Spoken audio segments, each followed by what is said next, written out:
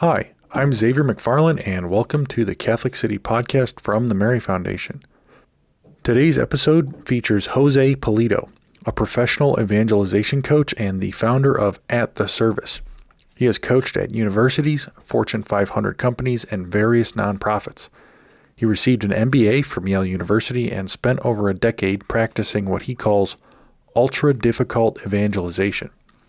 We discuss how Jose effectively invented a new niche for coaching evangelization, the problem of poor execution in the quote-unquote traditional methods used to evangelize, the importance of practical, learnable skills, Jose's novel approach of combining modern behavioral economics with the beautiful depth of Scripture, and more. By the end of this episode, you'll have an idea of what it means to talk like Mary, dream like St. Joseph, and make things new like Jesus. But first, if you want to learn more about Catholicism or are looking for materials to evangelize family, friends, and fellow parishioners, please visit the Mary Foundation at CatholicCity.com to order our Catholic scapulars, books, booklets, medals, and best-selling novels by Bud McFarland. Sign up for Bud's Catholic City Message, where he's been sharing profound insights, sage advice, and crazy stories for over 25 years. We are also the world's largest distributor of the Purple Scapular, given by Mary to the approved French mystic Marie-Julie Jahenny in the late 1800s. You can learn more at our website, CatholicCity.com. Good morning, Jose. How you doing? Good morning, Xavier. Doing very well. All right, we're here with Jose Pulido and Anthony Mancini and myself, Xavier McFarland from the Mary Foundation. And, well, first off, how was your flight? How was it getting in this morning? Oh, it was good. Yeah. I really enjoyed it. Had some great neighbors that kept to like their own general area, elbow-wise. So it's like, oh, good. Everybody here is a friendly neighbor. Mm-hmm. Yeah. So what do you want to share today? Yeah, let's talk about ultra-difficult evangelization. Like, how can we make evangelization in even the most difficult situations life-giving? And why is this important? A number of reasons, right? Perhaps your audience has heard, the statistics in terms of Catholics in our church. For every one that enter, about 6.5 leave. So it's like, wow, evangelization is really what, the name of the game if we want to support our church. And the second part, even at a personal level, is if Christ himself is calling us to share the faith, it should at least sometimes feel like it's life-giving. Especially with family and the holidays, or coworkers, or a high school friend who's now fallen away. So there's all these opportunities to evangelize, where if we figure out how to make them life-giving and productive for Catholics, then we might have this like wonderful cascade of life-giving evangelization. We gotta fill the pews, fill the hearts. How'd you end up in this line of work? Because it kind of seems like you invented it. Like there's not really evangelization coaches out there. There's like Matthew Kelly and Father Mike Schmitz who are evangelizing at scale, but it doesn't seem like what you do is a thing. So how'd you end up doing a thing that isn't a thing? Yeah. For sure. How did I end up doing a thing that isn't a thing? Essentially, there are a few things that happened. One is I was always interested in how to share the faith in an ultra difficult situation. Whether it was working at a very, very secular company.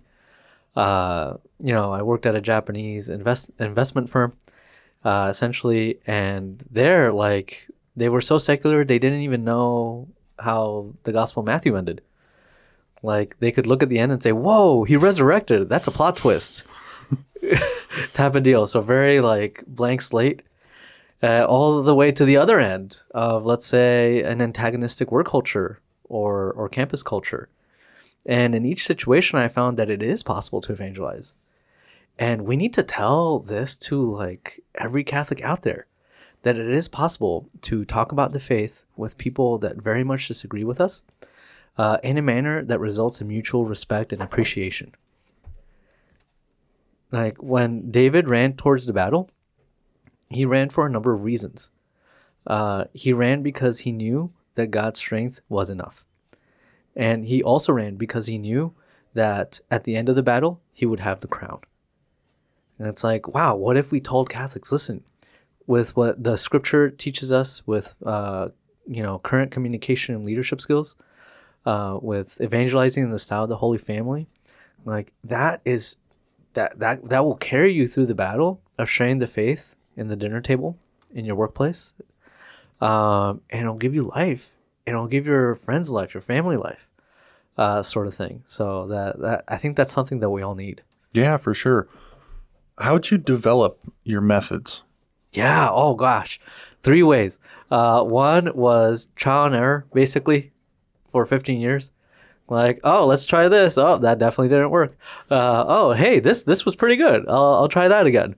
So trial and error for about 15 years, and again in these difficult environments. 2 is I applied basically everything I learned in undergrad and graduate school to evangelization. So I got a degree at George Washington University for International Affairs and Economics. It's like, oh yeah, how does anthropology apply? How does economics apply? And then when I went to Yale for my MBA, since I happen to focus in strategy and communications, it's like, whoa, how does this stuff apply? And really that's the second pillar, like this education. And the third is I had an experience with the Holy Family Nazareth, and it turns out they're like really good at evangelizing. So when you combine all 3, then we have these really neat life-giving workshops where, again, the goal is, our church has a lot of mysteries. Evangelization does not have to be one of them. So let's just make it really simple, make it really attainable, and make it really natural. How can you evangelize in a way that feels natural to your person, and that can help build connection? Is this a response to a failure in the global church to evangelize, or is it you making your mark, kind of a nuanced way of going about evangelization that hasn't been tried before in your mind? Yeah, like it's sort of like when Catholics gather, imagine one situation where they gather and they say, wow, just the culture is real rough and things are impossible, and the culture basically ran away with my cousin. And there's potentially another conversation that Catholics could have where it's, the culture is tough, and I have fallen away family or friends, and this is the strategy I'm going to try this Thanksgiving. This is what I'm going to do for prayer. This is what I'm going to do for literally practice. This is how I'm going to practice these techniques. And let's see what happens here. And then we do trial and error. Again, I'm not a theologian per se. However, I love the scriptures. It's like, sometimes God entrusts us something. And when we entrust it back to God, we may be rejecting him. So if God is entrusting to you, like, evangelize your family, evangelizing your friends, like, it's like, oh, wow, I really need to do this by virtue of having this identity of responsibility. Like, I am a brother, therefore I must do so. I am a son, etc., etc. So that's really important, just to live like a good Catholic life. And the other thing is, like, I spend a lot of time telling folks, like, if evangelization feels like you're punching yourself in the face, you should probably stop punching yourself in the face. And it's sort of like, I love that our faith is about logic. But it's like, oh yeah, if A, then B. If punch face, stop. And it's, just try something new. Try this communication skill. Try this thing. Then lastly, I try to talk about evangelization in terms of skills. Why is that? We have quite a few well-catechized Catholics in various urban areas, or, sort of like centers of population. And for those Catholics, it's not like they don't know about the Eucharist. Granted, a lot of Catholics don't know about the Eucharist, but those particular Catholics, they know. Or they do know about Mary, they do know about Joseph, etc. Most of the questions they have is like, I know all this stuff and I love the church. I just don't know how to send the text. I just don't know how to have the conversation without us yelling at each other. And it's like, once we equip those Catholics, then they'll even start running towards the conversations. I've had people that attend retreats, and then at the end of before even the retreat ends, they start calling a family member with whom they haven't talked for about 5 years. Then they have a beautiful conversation. I had another person after just one coaching session. Basically, she and her daughter would just fight anytime they were in a room. It was sort of like put them in a room and then 3 seconds later fight. Right? 3 weeks after our first coaching session, the daughter initiated hugging, and the daughter started to go to Sunday Mass with her mom. And the daughter was in her 30s. So did not have to go to Sunday Mass, right? I guess another way to rephrase my question, I'm trying to just determine what makes your ministry unique in terms of evangelization. So what's at least, I guess, since we're all in the United States, we can speak to the church in the United States, how they go about evangelizing. How is your method for at the service different? What do you offer that's different? But I'm curious as to what the traditional means of evangelizing is these days. Yeah. Oh my gosh. I think typically, at least what I've experienced, is a lot of evangelization training revolves around like love your neighbor, have faith, hope, like desire good things. It's like, wow, this is great stuff, right? Like it's basically catechesis. Like, yeah, I should love my neighbor, and I should have faith in the Lord, and I should desire good things. Where the sort of like hiccup happens is in execution. It's like, okay, how do I love my sibling who's now cohabitating?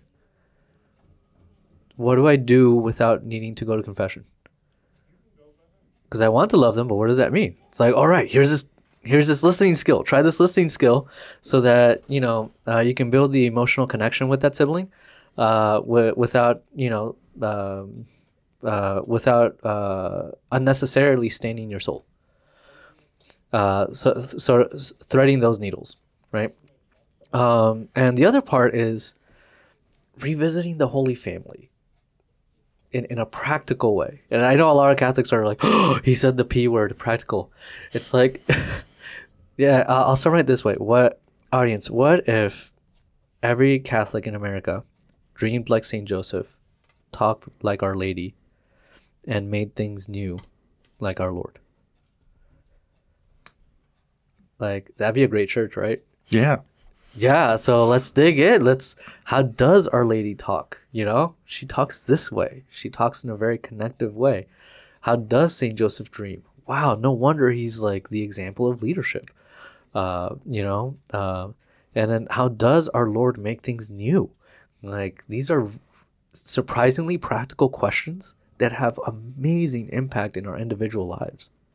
And surprisingly practical answers. If you brought us through a couple examples before we started recording, like you can just look at the gospel and be like, well, what word structure did Jesus use? How did Paul introduce his letters when he was making a connection with the Church of Antioch?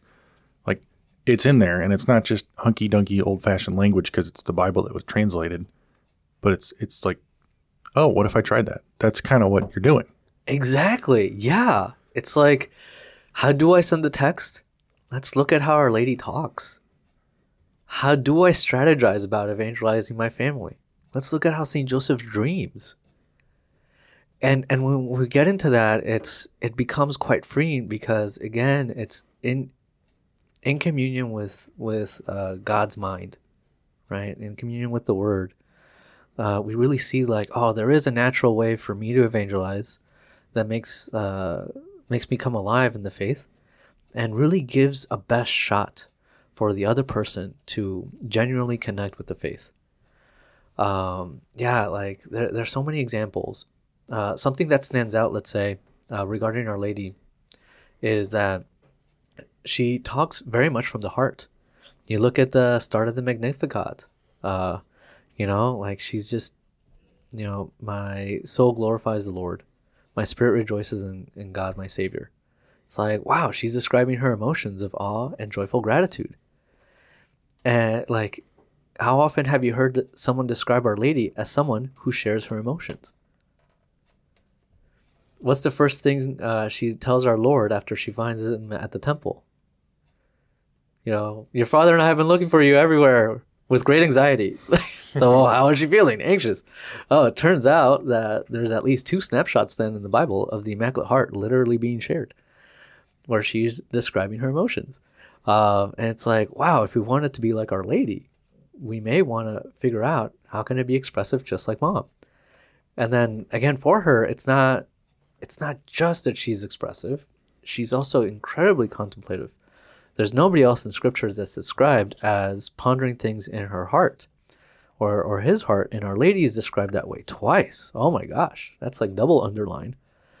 So not only is she expressive, but she's also contemplative. So we have this, like, no wonder she's so great at communication. She thinks about what she's going to say. And like, this brings a lot of relief, I think, at least to me, because if the person who is full of grace finds that part of her spiritual life is discerning what the Lord has done in her life and then expressing it, it's like, wow, then I can do that too. And then we look at Saint Joseph and his dreams. Like, how many saints do you know where every dream that's recorded is about Our Lady and Jesus? Like, that's Saint Joseph. Every single one of his dreams are about Jesus and Mary. And it's like, okay, so I like where this is going as head of the Holy Family. Okay, Saint Joseph, let's dig in. And every single one of his dreams have a structure of truth, therefore action, therefore leadership. And that's amazing, because while Our Lady's discernment of what the Word has done in her life is experiential, like the shepherds came and she contemplated that in her heart. And she found our Lord in the temple, and she kept all these things in her heart. For Saint Joseph, it's, each dream is something like, Joseph, son of David, fear not to take unto thee Mary thy wife. Well, what does one do with their wife? Take her into your home. Take her unto thee, according to Dory Rames. So, like, yeah, it's very logical, like truth, therefore action. And what's stunning about Joseph is he wakes up from the dream and then leads. And he's like, hey, Mary, come over, like, time to move in. Or, oh, I've been warned in the dream. We're going to go to Egypt right now. Sort of thing. And he leads, like, that's amazing. So, how many people are saying we need to talk about leadership and as a foundation for action and capital T truth? Unfortunately, that's scarce. And on the other hand, how many people are saying our personal experiences are something that we should really discern and try to express so as to really fortify the Catholic Church? Like, some people are shy about that too. And it's like, we literally see Our Lady talking this way and St. Joseph dreaming and leading this way. And then, of course, like, there's Jesus. How can I make things new like Jesus? And gosh, the amount of faith he has in people is astounding. The Gerasene demoniac, I love that story because I identify with him so much. I sometimes get a little overwhelmed with it because literally you have an example of someone who was a vessel for demons become a vessel for the Word. A vessel for demons became a vessel for the Word. And the was that was the one with the pigs, or no? That was the guy. Okay, the guy in the Okay. And I want to highlight certain excerpts about that Bible verse, that Bible excerpt, because oftentimes we focus again on the pigs. Yeah. And there's this one phrase that is so countercultural in every sense of the word. I want to say even within Catholic circles. And that's the man, basically after the pigs jump off the cliff, the town is concerned. It's like, oh no, we're losing our income. And this town was so bad, so terrible, that when they see the man who was once possessed in his right mind, they are filled with fear. Can you imagine being part of a town where they would rather you be possessed? That's a good point. Like I could see them being shocked or like curious or like, what the heck's going on? But filled with fear is pretty strong language. Yeah, It's like, wait, why is that guy normal? Yeah, it's like, oh no, that means what the swineherd said was true. That basically he did the other, Jesus did destroy our income, and it's like, darn, that's a bad town. So this guy's response is, Lord, I want to go with you. Pretty reasonable response, right? And this is like, I want to say the only person, maybe, definitely one of the few people where our Lord says, do not follow me. He says, go home. Go home and tell, I want to say it's your family. Tell your family what the Lord has done in his mercy for you. I think that is the most important phrase in that excerpt. Because oftentimes we're asking like, have faith in the Lord. Well, it's like, what if you believed what the Lord thought about you? Like, what if every Catholic believed what the Lord says about them? Here, our Lord told this guy who used to be a vessel for demons, your testimony of what I have done is enough to bring people to the faith. And what's wild about that is that this is literally after the town kicked our Lord out. The town said, listen, please depart. And our Lord said, okay. And he sent forth the man. Yeah. And then he goes. And you know what's the very last phrase of that scripture, of that anecdote? And all were amazed. In literally, I want to say 20 verses, someone goes from being a vessel of demons to being a vessel of the word. And then I want to say the second miracle, quote unquote, is the courage and faith that our Lord gave that man to go to the Decapolis and share the faith. Think about it. How do you become a vessel of demons? There's probably a lot of water under the bridge. Maybe that guy did a lot of bad stuff. And there's a lot of history there. And it's like, no, look. There was that history, but the Word, the second person of the Trinity, makes all things new. And that's amazing. Like, in some ways, it brings more glory to our Lord, the fact that this man could tell the story, because it's like, again, Satan's kingdom is a kingdom where the foundation is of toothpicks. One testimony from one guy whom everybody hated just 2 seconds ago was enough. Yes, that's a big lesson for us. Yeah, exactly. Especially with Thanksgiving coming around the corner and Christmas and New Year's. It's like, am I enough to bring back the word to my family? And it's like, if your goals are to listen with care, to share the truth with courage, right? To dream like St. Joseph, right? Then, yeah, you could totally have that impact that the man from Gerasene did. And I could go on and on about this. One of my favorite lines from scripture is from Tobit. And it was after they found out that the bridegroom wasn't killed by the demon. Do you know the story? Because in Tobit, literally, the 7 bridegrooms in a row were slain by a demon. And it's like they found out, oh, the guy's alive. This is great.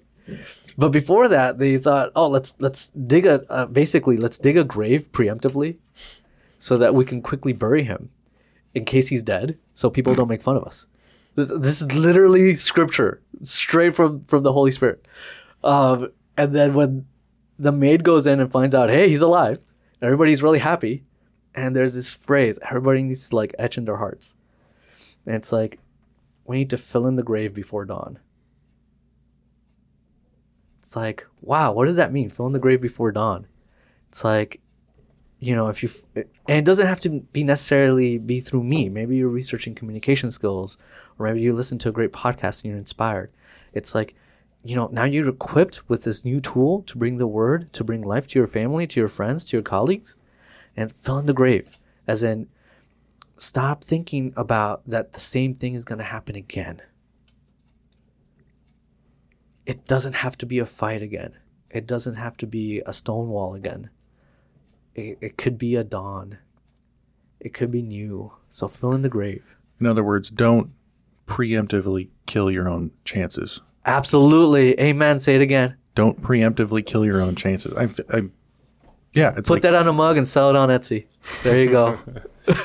Yeah, my Etsy is cheap stuff you don't want at Etsy.com.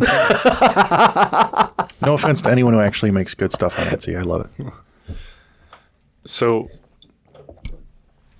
from what I understand, and I'm sure each of those aspiring to be like Our Lady, Joseph, and our Lord can in fact be mutually exclusive. But your strategy is to incorporate them in order, I'm assuming. Like they're, feel and be expressive like Our Lady, and then dream like St. Joseph, to lead in order to make things new in that order. Mm-hmm. Is that how crucial is that to the whole ethos of your ministry? Yeah, like order. Typically with dudes, I like to start with St. Joseph, and with gals, I like to start with Our Lady. And it's because I guess I'm a misogynist or whatever. I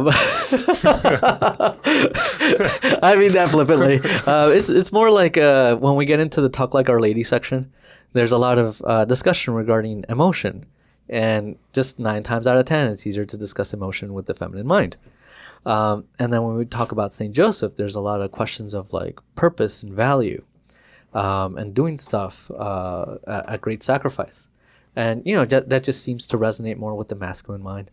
I like to say that I've never met a veteran that risked his life for like $3.99 at Walmart, right? I've met veterans that have risked their life for America, for justice, for liberty.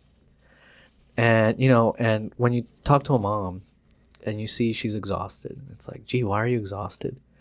It's like, oh, my child was crying all night. And I was trying to help him or her, right?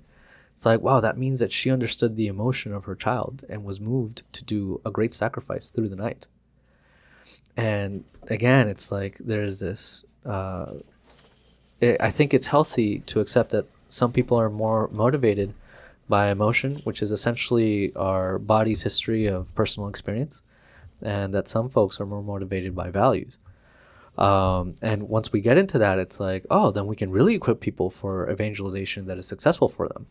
For example, a lot of evangelization advice is accompaniment, like just be with someone. And I like to say that probably resonates and comes more naturally to the feminine mind. And you don't have to really look anywhere other than Calvary to figure that out. It's like, what was Our Lady and, the female disciples doing? They were there accompanying Christ in the cross. Not a whole lot of people talk about evangelization in terms of skills that you can use to succeed. And I think that resonates more with the masculine mind, where it's like, how can you hit the home run? And that you can also see that in Calvary. Why is that? Well, when you ask the question of what are men doing at Calvary, you get a lot of awesome answers. You get Simon of Cyrene carrying the cross. You get the centurion showing mercy on the body of Christ. You have the thief proclaiming truth. You have Joseph of Arimathea showing proper worship and proper leadership, proactively requesting the body of Christ. You see men coming to conversion. There was a guy there who was doing nothing, and apparently that wasn't good. You know who that guy was? St. John. St. John. He was just kind of there. And he got basically the most important job of all. And it was, protect my mother. So again, when we start asking these questions of who's at Calvary? Who's doing what at Calvary? We get to see oh yeah, perhaps we should start with St. Joseph when it comes to teaching men evangelization techniques. And perhaps we should start with Our Lady when it comes to teaching ladies evangelization techniques. And ultimately, of course, they were married. So it's not like these are mutually exclusive. Eventually, we do need to touch on dreaming like St. Joseph for the ladies and talking like Our Lady for the men. But it's just, where do we start? We should start where we're most comfortable, where we're strong. So let's do that. All right, you want to walk us through like a little example of each of these three, the talking like Mary, dreaming like Joseph, and sharing the truth like Jesus? Is that how you phrase it? Yeah. Or making things new like Jesus. Okay, Making so things like essentially when we're talking about talking like Our Lady, again, she talks about her emotions regarding God. So, it could be as simple as Anthony. I presume you like to go to Mass, right? I do. Okay. And I presume you're a fan of receiving the Blessed Sacrament. Yes. Okay, great. Not too wild here, Yes. Mary Foundation. Okay, when you receive the Eucharist, how do you feel? Renewed in a sense, almost a surreal Yeah. sort of experience. You feel renewed, Yeah. and you feel it's a real experience. Okay, so someone says, let's say flippantly, like, "Oh, why are you going to daily mass again? Didn't you do that yesterday?" It's like, well, when I go to mass, I feel renewed.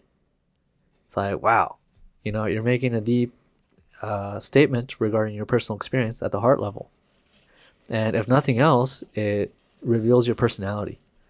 And in revealing your personality and what you're actually feeling, then at least the other person has a chance to like humanize this conversation. So that's great. We want people to see Anthony the person, and to be able to associate something as wonderful as the Mass with virtuous human emotion.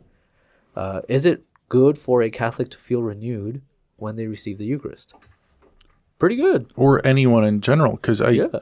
one of like the flip side of the coin of these methods, it seems like, is it sort of stops in the tracks a lot of the negative responses people can often have. Like one thing we probably all hear a lot, maybe not directly, is, oh, he just thinks he's holier than me. Like the better than thou, high horse attitude that is often misinterpreted. I'm sure there's people out there who are like that genuinely, but it's like, oh, why do you go to daily mass? Or I go to daily mass. And they're like, oh, you're just like in their head, you're just trying to be holy. That's why you're telling me you think you're so great. This way, it's like, oh, you actually just enjoy it. You get something out of it. That's a normal, like you're renewed. Everybody likes to be renewed. So it dispels this, you're just bragging sentiment or you're holier than thou. It's more of just, hey, I actually care about this. You actually care about, yes, exactly. And that's the thing. And one of the things you said, I was just like, yes, it's exactly that idea. Where it's a normal thing. Like, I'm talking about something I love doing. How awesome is that? Like a lot of times I'm teaching evangelization skills. What I'm really doing is like, let's have a normal conversation. It's like, yeah, like why do you go to mass? Do you go to mass like honestly because of a syllogism you read on Catholic Answers, or do you go to mass because it's like it connects, it gives you purpose because you're connected to an ancient tradition? Or do you go to mass because you see our gentle, our Lady's tender hand during the consecration? And perhaps you do go because of a syllogism. Maybe you're just a huge fan of logic.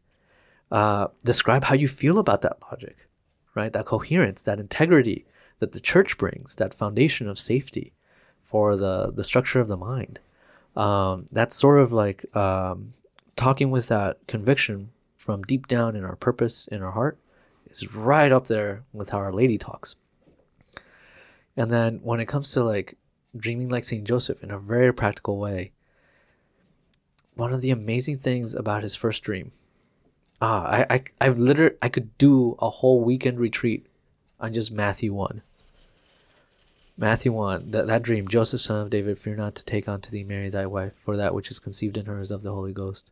Then she shall bring forth a son, and thou shalt call his name Jesus, for he shall save his people from their sins. Like that too. Can you say that one more time? It's Matthew 1:20, and it's Joseph, son of David, fear not to take unto thee Mary thy wife, for that which is conceived in her is of the Holy Ghost. And she shall bring forth a son, and thou shalt call his name Jesus, for he shall save his people from their sins. That's a 2-sentence dream. Now, why is it so important that it's 2 sentences? Okay, so when you're looking through Matthew 1 in the genealogy, there's this one very interesting line that the Holy Spirit put there through St. Matthew. And that's in Matthew 1:6. And Jesse begot David the king, and David the king begot Solomon of her who had been the wife of Urias. Interesting. Was it necessary to put that clause there of her who had been the wife of Urias? Like, of course it's necessary because the Holy Spirit spoke it. But like, if the goal is just to point out that he's the Messiah, do we need to put that? It must be there for another reason. And I think it was there to highlight that maybe the Davidic line did not have such a great relationship with the word all the time. Like, that line insinuates truly that David the king broke at least 3 commandments.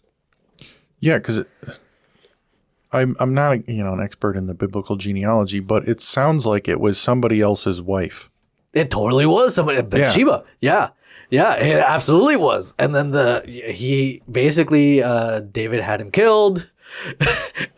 Okay, so that's alluding to that. This is exactly. This is alluding to that thing. So in the genealogy, they're like, by the way, one of Jesus' ancestors was his wife who had her husband murdered by the king of Israel. Absolutely. And Jesus is the son of David. So like, whoa, we're mentioning this about, like the very foundation of the Davidic line, basically.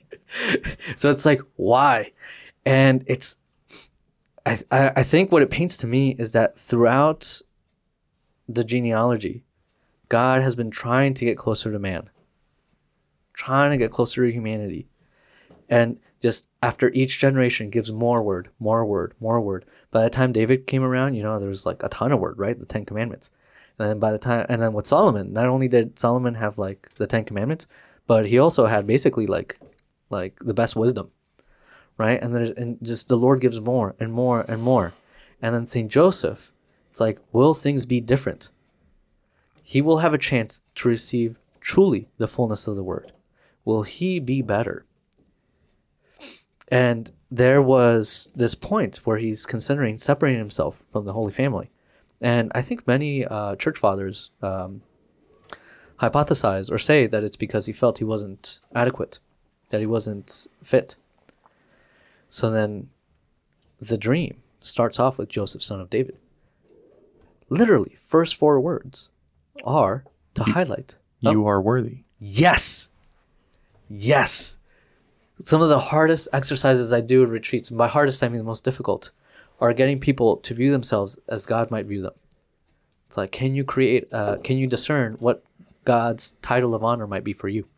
So anywho, but again, these 2 sentences. So after this dream, he wakes up and does the will of God. And that is a huge page turner in the Davidic line. 2 sentences. Like, you combine 2 sentences, righted what was going to happen. Before those 2 sentences, the Davidic line was not going to be connected to the Messiah. Before those 2 sentences, Mary with child was exposed to the danger of stoning. Before those 2 sentences, Joseph was literally going to make the worst mistake of his whole life. And, excuse me, the track record of his genealogy was not too great. Most of the stories of the Davidic line are, and this is how he screwed up, and this is how he screwed up. Solomon was wise, but this is how he screwed up. I think he worshipped at 1,000 temples or something like that. Yeah, that's like even worse. Idolatry. And he had ultimate wisdom. So like, dang, he dropped the ball there. So it's like the trajectory was not the greatest. Exactly. So what was in this dream? These 2 sentences every Catholic should memorize. And so again, because it's like we could do a whole retreat on the dream and like the practical skills we can draw from it. The biggest one is the first sentence. At least for me, it stands out. It's like, Joseph, son of David, fear not to take unto thee Mary thy wife. Okay. So before he found out he was pregnant, what was he going to do? He was going to divorce her quietly. No, right? That was after he found out she was pregnant. Before. He was going to marry her? Right? Yeah, like take her on to himself. He was going to do that. And then he got this information he didn't know quite what to do with. And then basically the angel told him, that thing you really, really, really wanted to do before, it's okay to do it. So what does that help? How can we dream like Joseph? It's like, maybe there's heartbreak. Maybe it's like, how to evangelize my brother, it's like really hard, or how to evangelize my cousin, it's really hard, sort of thing. And it's like, it could be something as simple as like, Xavier, son of McFarland, fear not to have a beer with your brother. It's like, wait a second, I want to have beer with my brother anyways. You mean it's okay to have beer with my brother? It's like, well, I mean, yeah, like, yeah. So help me understand how to apply that scripture to somebody you're trying to teach how to evangelize. So is it the discerning what you're being called to do in order to spread the love of Christ in, it could be anything, have a beer with your brother, or, invite somebody to a young adult group or something. I think step one would be discerning that that's what you're being called to do, number one, and then believing that that's what you're called to do. Yeah. I think. And based on truth. Yeah. I think Joseph was married to Mary. Yeah. So, and therefore it is normal for him then to take her into his home. Right. It's like, because you're thinking about this and you want the best for that person, or you think you're well suited in a moment, that you're the one to have a beer with your brother who's fallen away. Yeah. You should, because that's a good thing and you're being called to do that. I think recognizing that you're called to do that is step one. Yeah, absolutely. So. And it's like, again, like having this blessing of the fact that if you're a daily mass Catholic, you might be the only link that person has to the church. Mm-hmm. And if part of that beer becomes them venting about the church, you are the absolute best person for them to vent to. Mm-hmm. If they vent to like a secular therapist, they're going to help them destroy the church in their head. If they vent to daily mass, daily rosary, Douay Rheims carrying Catholic, wow, what a grace. So essentially, whatever's in your heart, determine if that is something you want, that you believe you're being called to do. That thing that you've always wanted to do. Yeah. It's true. And then if you determine, and through prayer and through maybe a literal dream, you determine that that's what you're called to do, then you ought to do it. Mm-hmm. Right? Whatever that might be. And that's not so clear as to what that might be, perhaps. Exactly. But also, it's not just like confirmation of sort of the direction to go. It's also, what you seem to be saying is confirmation and permission that you can do it and it will be good. It's not like a, burden kind of mentality that people sometimes have when they look at what we're supposed to do. But it's more of like, you are free to do this difficult thing that you want to do anyway, at least deep inside, even if it's challenging.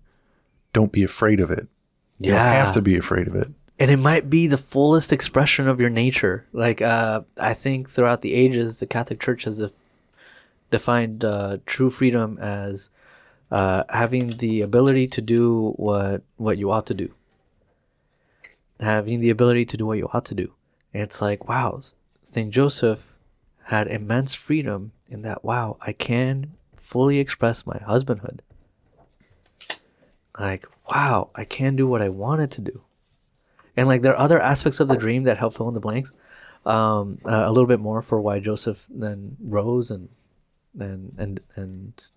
took on the headship of the Holy Family.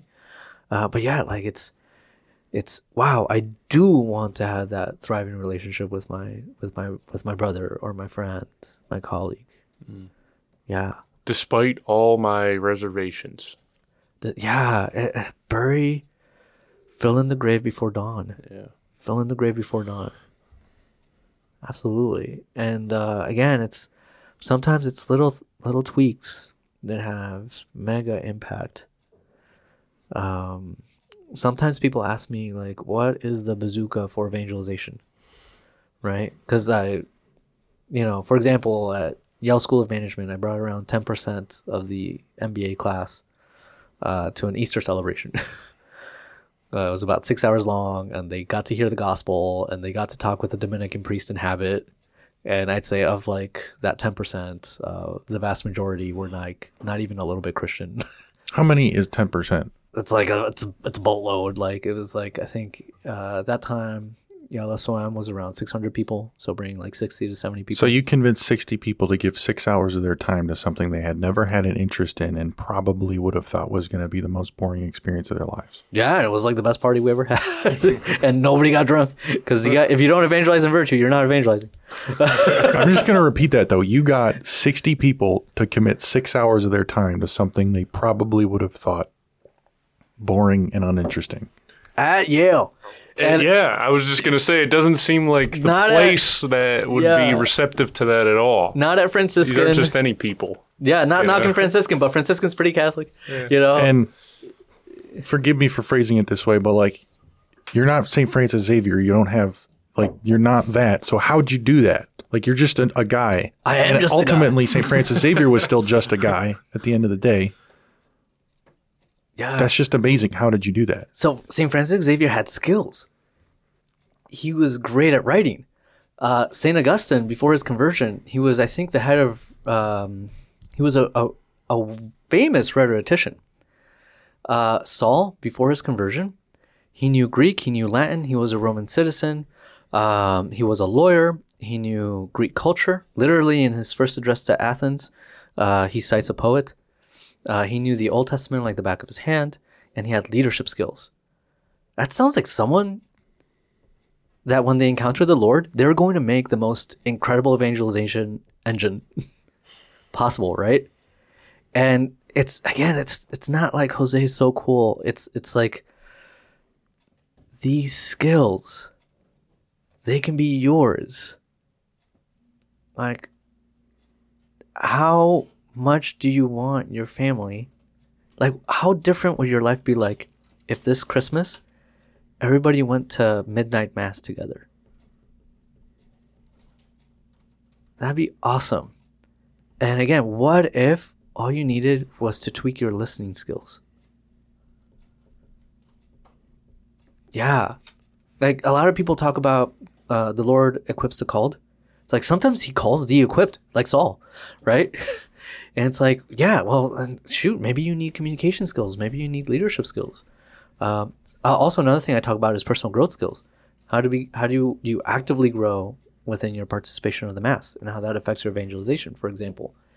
All these things in human formation affect how you are a vessel for grace in the other person's life.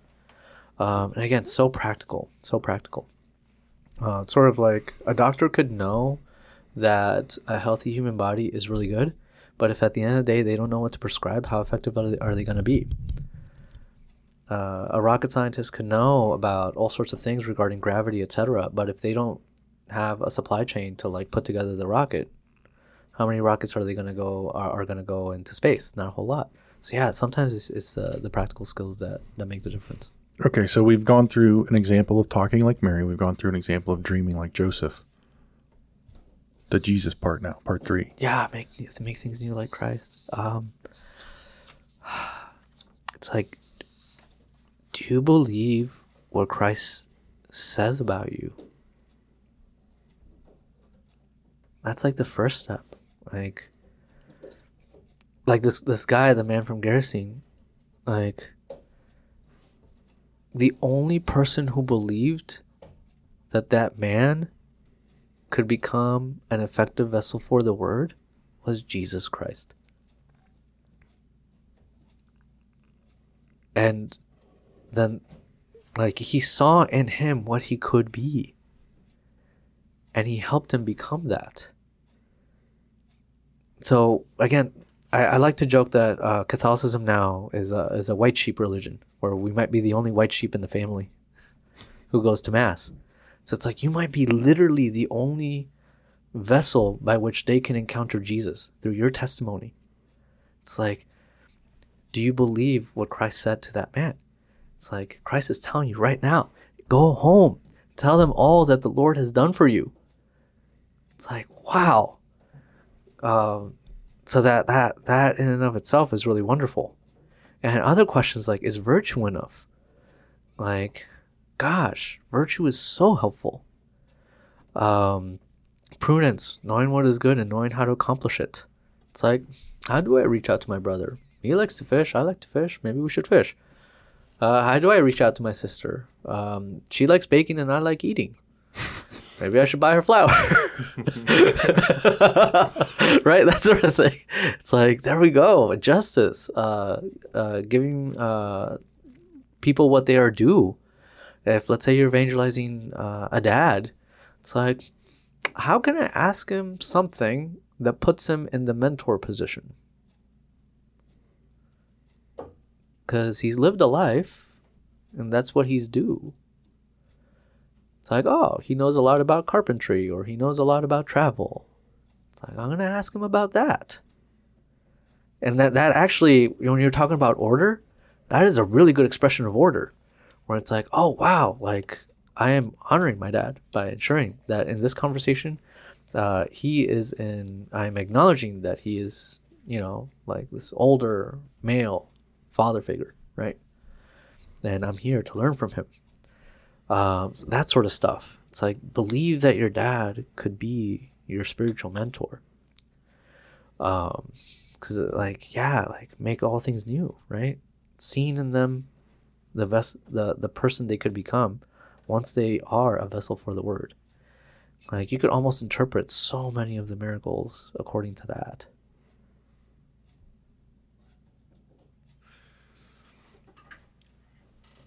I don't know exactly how this fits, but I've spoken about my grandpa on previous podcasts, and I'm very close to him, and I wouldn't say my family is definitely not particularly Catholic, nominal at best, right?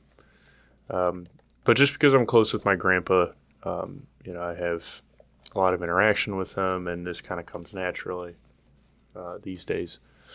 But it occurred to me a while back that he has a lot of influence in the rest of the family too. So not only was it just kind of the Lord put him before me as opposed to somebody else who more so. I mean, everybody's fair game here in my family, but he just so happens to be closer to me in some ways. We converse a lot, so I noticed that his influence, if I'm able to evangelize and essentially convert him, then his effect on the rest of the family can be profound in the same way. Yeah. Do you recommend for any listener to try to pinpoint the right person to maximize effect?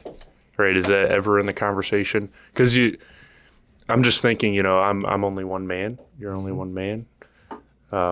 Xavier's also only one man, and we can only do so much. Our families vary in size, right? So if you have a day over Thanksgiving or Christmas, maybe you should spend a little bit more time with somebody who you think will have the largest impact on the rest of the family.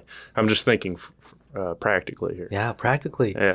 Yeah, discerning what is good and discerning how to accomplish it. Like, Yeah. You're right. If your grandpa does come to the faith, wow. Yeah. Like, even statistically. My grandma, maybe Cascade. my dad, my uncle, yeah. Yeah. And like the best thing is that if you evangelize effectively, there will be people listening to that conversation. And though the stated goal was bring grandpa home, in a sense, if like your cousins were listening to this conversation and engaging, you would have been evangelizing them too. Mm-hmm. And then also, we don't know what opportunities will come up. Maybe just for whatever reason, there's like a series of small fires that always draw grandpa out of the conversation. And maybe it's just you and the cousins, or just you and grandma. It's be the Anthony that is life-giving. And then in any situation, you will be an awesome evangelist. Yeah. Like, and just like from our interactions, like there's a ton of things that you have to give people that would really be life-giving to them. Like you're very ordered. You're very like doctrine. You're very intentional. You're a great listener. So just leaning on these natural things, which are Anthony, just any moment could be evangelization. And if you're joyful, like if you feel good, if it's life-giving for you, like 70 to 93% of what we communicate is emotion, like how we feel at the moment, then yeah, you might even be able to evangelize your grandpa even if he's in the other side of the room. Like, shoot, Anthony's like really happy. I wonder why. Mm-hmm. It's like, oh, it's just when I go to mass, I feel renewed. I want to touch on this displaying emotion that seems to be a theme. Mm-hmm. It's important that you convey your positive emotion when evangelizing. And I think this applies to principles that Xavier and I have really embraced, where you start with a why when you're presenting something, either your elevator pitch or you're trying to sell something, which in this case is you're trying to sell the faith. Yeah. So you start with the why in order to appeal to the emotion of the person that you're talking to. Like, I'm convicted and here's why. Yeah. Right? And then you can go into a little more nuanced stuff because your why should be thought-provoking. So I believe I can speak for Xavier here, where appealing to the emotion is a winner right off the bat. Yeah. At the very least, the conversation will keep going. If not, maybe that person will actually feel the emotion that you're feeling during the conversation. So that's a parallel I noticed. Absolutely. You want to share how you feel about the faith, and you also want them to remember the values you associate with the faith. Mm-hmm. So, for example, if someone asks me why I'm Catholic, I might say something like, I'm Catholic because when I think about the Holy Family, I feel a lot of gratitude because I value mercy and truth. As opposed to just because it's the way. Exactly. And it's like, I value mercy and truth. Yeah. Like, what? I want to talk with Jose more because mercy and truth are important. Mm-hmm. And the emotion, right? Like gratitude, like that's really good. And I don't think anybody would say that having a positive emotion regarding mercy and truth is bad evangelization or bad doctrine. Like mercy, truth, like that's almost shorthand for, God saves, as in Jesus Christ. That's his name. Yeah, I was thinking in relation to this kind of concept of starting with why, which really is sort of an emotional thing, because why is it's that kind of thing. Like, why do I care it's tied up in a lot of things, but one of them is emotion. I was thinking of the way, like, Thomistically, we receive from the external world. Yeah. So, like, it starts with our body. We're body and soul. So everything starts with our body because that's how we have our senses. That's where information enters us as a being. Yeah. And then it goes through, like, the powers of the body, sight, touch, smell, but it also goes through the passions of the body, or emotions would be a more modern word. And then that kind of mixes together and presents something to the reason. Yeah. And so it's even the structure here of, like, start with the emotion and the communication of the emotion through your body into the deeper, more rational, not in this sense technically rational, like of reason part of what you're sharing. And it mirrors the way it enters the other person, mm-hmm. as opposed to slamming into their senses with, oh, I follow it because it's true. And then their emotional bodily reaction can be a negative one. So by the time it reaches their reason, it's been tampered with in a negative way. Exactly. I love that you said tampered because, and you brought it, you explained it so eloquently, like start with the body, etc. In neuroscience, there's something called the limbic system, and essentially the limbic system is the seat of our emotions. And then there's something called the neocortex, which is what creates syllogisms. It justifies things. And the order of operations typically is that the limbic system will tell the neocortex what to justify.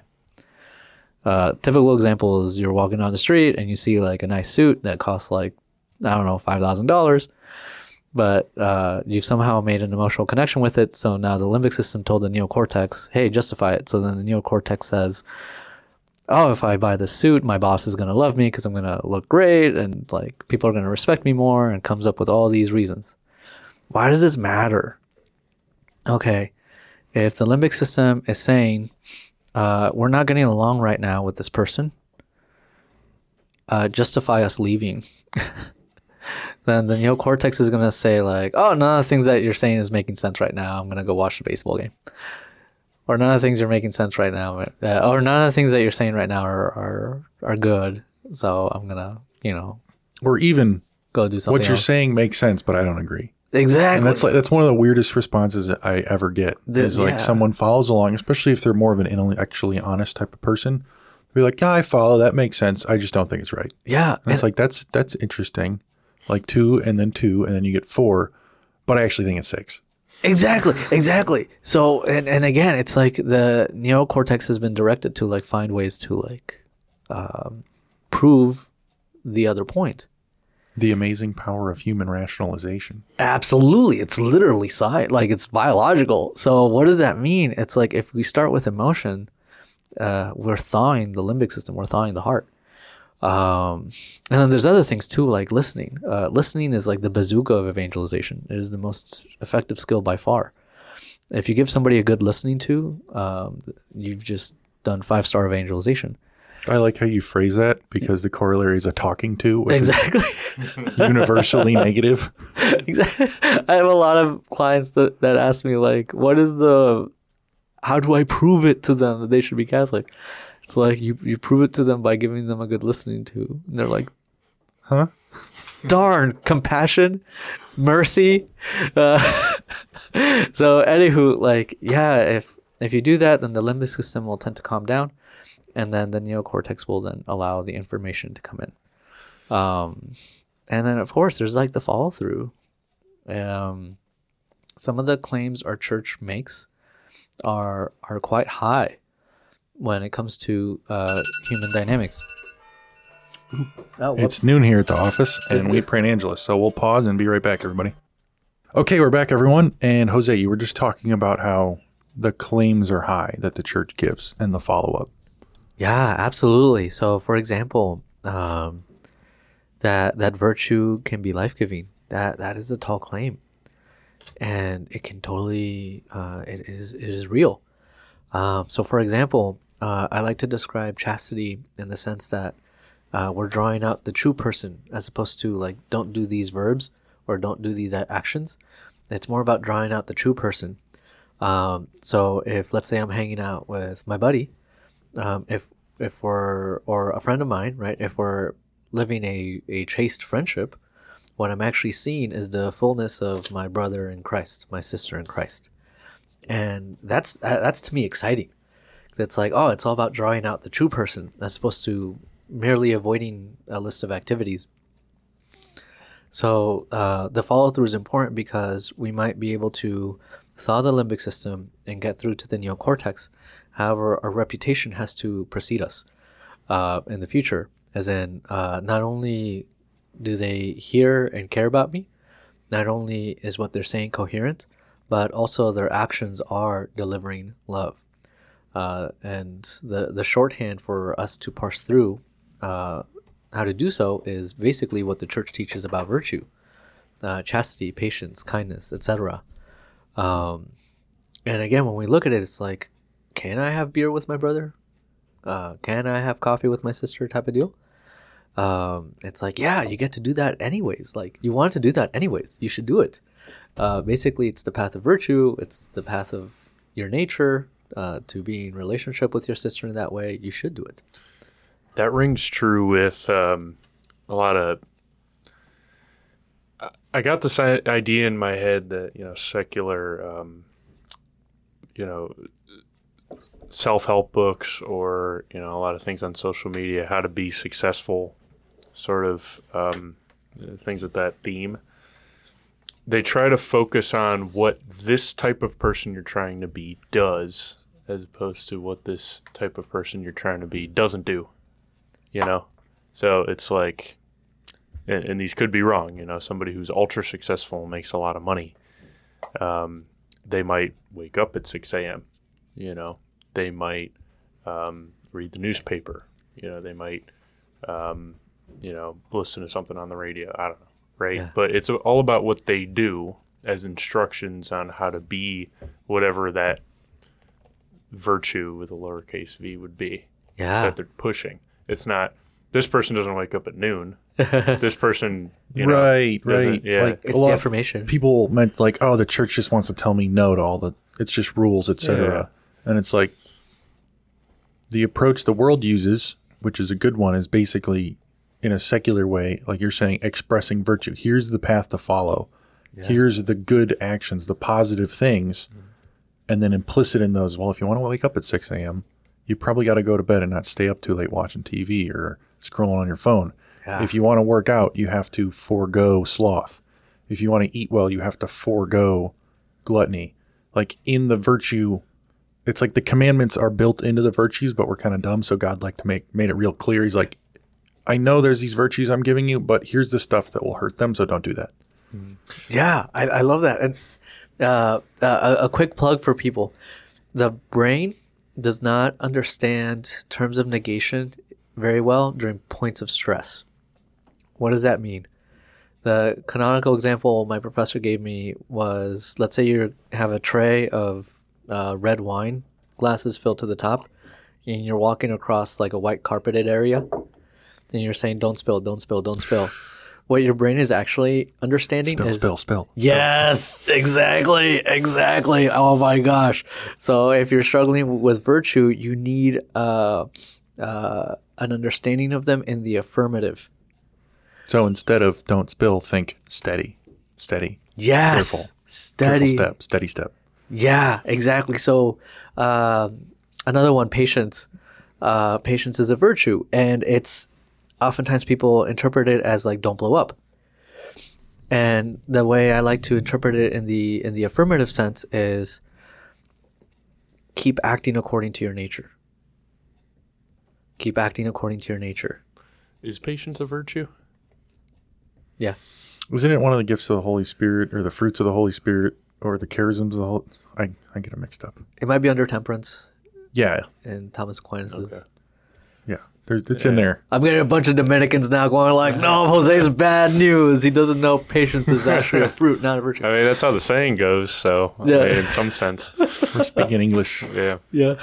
So there's that. Like, Catholicism has some tall claims that incorporating the mind of Christ into our daily behaviors, i.e. virtue, is life-giving. And if we do the follow-through, then that is mega evangelization. So by follow through, you mean our actions matching our words? Yes, exactly. And a lot of time people are like, Jose, is it really that easy? Is it that simple? And it's like, yeah, oftentimes it is that simple. Like, where it's like, just listen to people, share with conviction, and then follow through. And you might be wondering, well, I've been doing that this whole time. And it might be the case that you have been doing that the whole time, but it also is the case where someone might be swinging the bat, putting their hip in, and following through with their arms, etc. But maybe you need like extra help, And I would say like 9 out of 10 people are terrible at listening, even when they're trying real hard. Not looking at you two in particular, but just saying. Sorry, I was thinking about something else. Thank you, Xavier. But yeah, like most people could benefit from listening, coaching. Most people could benefit from expression. Leadership coaching can be really beneficial. Yeah, I think one weird thing is often we think very clearly about some things and we don't think very clearly at all about others. I think evangelization is one of those. For whatever reason, it just seems to be this mystery. Mm-hmm. But a lot of people played sports or maybe played an instrument. It's not conceptually that challenging. Like you said, simple, like basketball, put the ball through the hoop. Yeah. Baseball, hit the ball with the stick. Instrument, hit the notes with your fingers. Yeah. But in practice, the simple thing is very difficult, but not insurmountably so. And it's like, well, I want to get good at basketball. I want to get good at an instrument.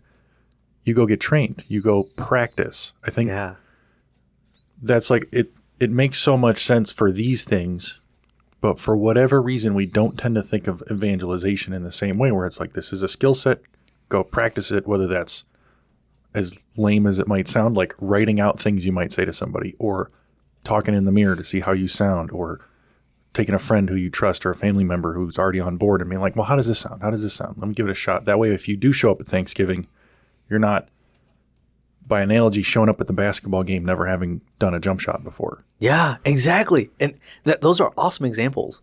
Like, and I love all of them because regarding sport, right, that's recreation. And in some ways you can, like, recreation is like this intangible good that is very good for society. And yet there's a practical element to it. Music, right, it's harmony. It's a beautiful sound. It's, and then there's a practical element to it. And I think it just, it hasn't really hit the evangelization world in a sense where it's, evangelization is beautiful. It's the encounter of Christ. And there just might be some practical elements to that. And again, we see it all over with Saul, St. Francis Xavier, et cetera, et cetera, et cetera. Yeah.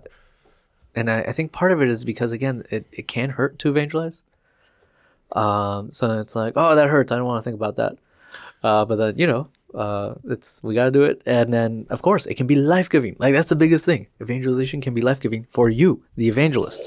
Yeah, one last thought. Anthony looks like he's got something to say is, well, anybody who's played a sport or played an instrument or anything like that, there's a chance you screw up, there's a chance you lose, but you do it anyway because it's worth it. Yeah, you try again. Mm-hmm. Don't fill in the grave before dawn. Exactly. Oh, there we go. Yeah. High five. Trying to structure these, structure the thought. Basically, I think I can loosely call them rebuttals to this sort of evangelization. One is more so. The other one is more of an experience that I had that I'd like to share that I thought of when we were talking about how basically you ought to do these things in order to be the person you want to be, not don't do these things that person doesn't do that you want to be, right? But the first one, it's like, what if you're not somebody who is quote unquote an extrovert? I think it's not an extrovert. Yeah, so people who are introverted they just have a low level of extroversion. Yeah.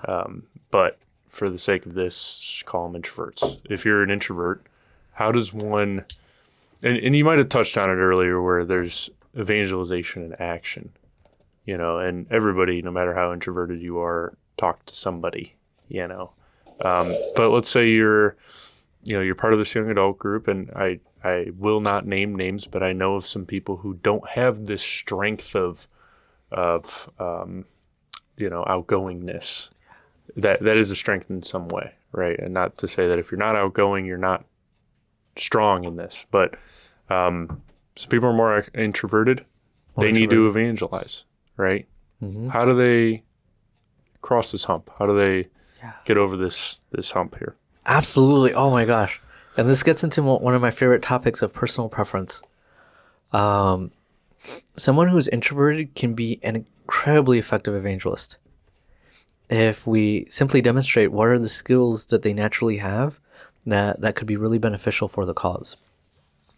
So one of the items that is extremely helpful in the leadership section is understanding what aspect of the Catholic tradition might most naturally resonate with the person you're trying to evangelize.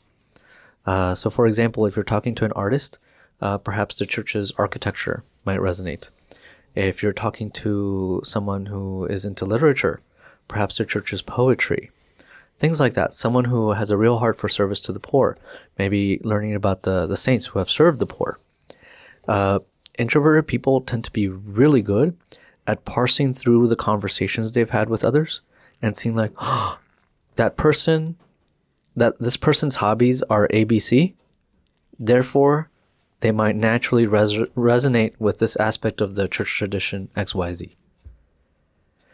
And then in that sense, since they take the time, they more often than they tend to naturally gravitate towards taking the time to contemplate. then They listen well. They listen well and they contemplate, and it's like, I know exactly what I'm going to invite them to, or I know exactly what article I'm going to text them.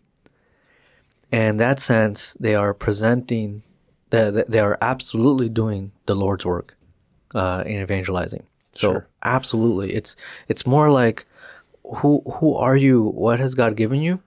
And then like, how can we work with the skills and with the context so that you can evangelize in a way that's life-giving for you? Yeah. But what about this initial fear of engaging with somebody you don't know? Oh yeah, absolutely. Some people may be called to, like, I heard once of a ministry where it's like in England and you bar hop, something like that, probably for extroverts. The introvert may be called to evangelize family. More so, yeah. Yeah, like, wasn't Saint Therese of Lisieux, like, isn't she the patron of foreign mission evangelization? Was she bedridden by the end? I think so, and she never left her convent or something. Anywho, like, the Lord told her all the time to talk to the sister that she hated. And that was her evangelization. Yeah. And it's like, yeah, like, and actually tons of sister saints are tasked by the Lord to talk to the sister that most rubs them the wrong way. Sure. So for the introvert, maybe there's just one person. One last thing. Father Mike Schmitz has a great video on sloth. He calls it sloth. And essentially the ancient definition of sloth is doing everything but the one thing you're called to do. So Yeah, I think Aquinas defines it, and this is loose paraphrase, as a sadness toward the good. yeah, there we go. Mm-hmm. So I feel like I should explain that a little bit. oh, go ahead. A sadness toward the good, meaning you perceive the good, and for whatever reason, in a technical sense, you're sad, but maybe you experience it as reluctance or resistance or something. You know what the good thing is, but you don't do it. And I think we usually interpret that in the context of like laziness, where I should probably get off the couch. I watched 3 episodes already. I need to do my laundry. And you just kind of push it off. But it's sort of an antagonism toward the good. But this can be many things. It could even be, hey, I love going on runs. I'm going to go on a run instead of doing my laundry or having that conversation I need to have or finishing that report or whatever it is. It can be anything. It's not just laziness. It can be any sort of reluctance toward the right good thing. Yeah. I see so many connections in my mind, and I'm trying to articulate it. So to your point of the introvert being called to evangelize family, how to relate that to young adult ministry, I think, because I was like, how does one get new people into a young adult ministry, for instance, like that? You know, what if you're a group of 60% introverts or something? Like, you're not going to get new people a lot.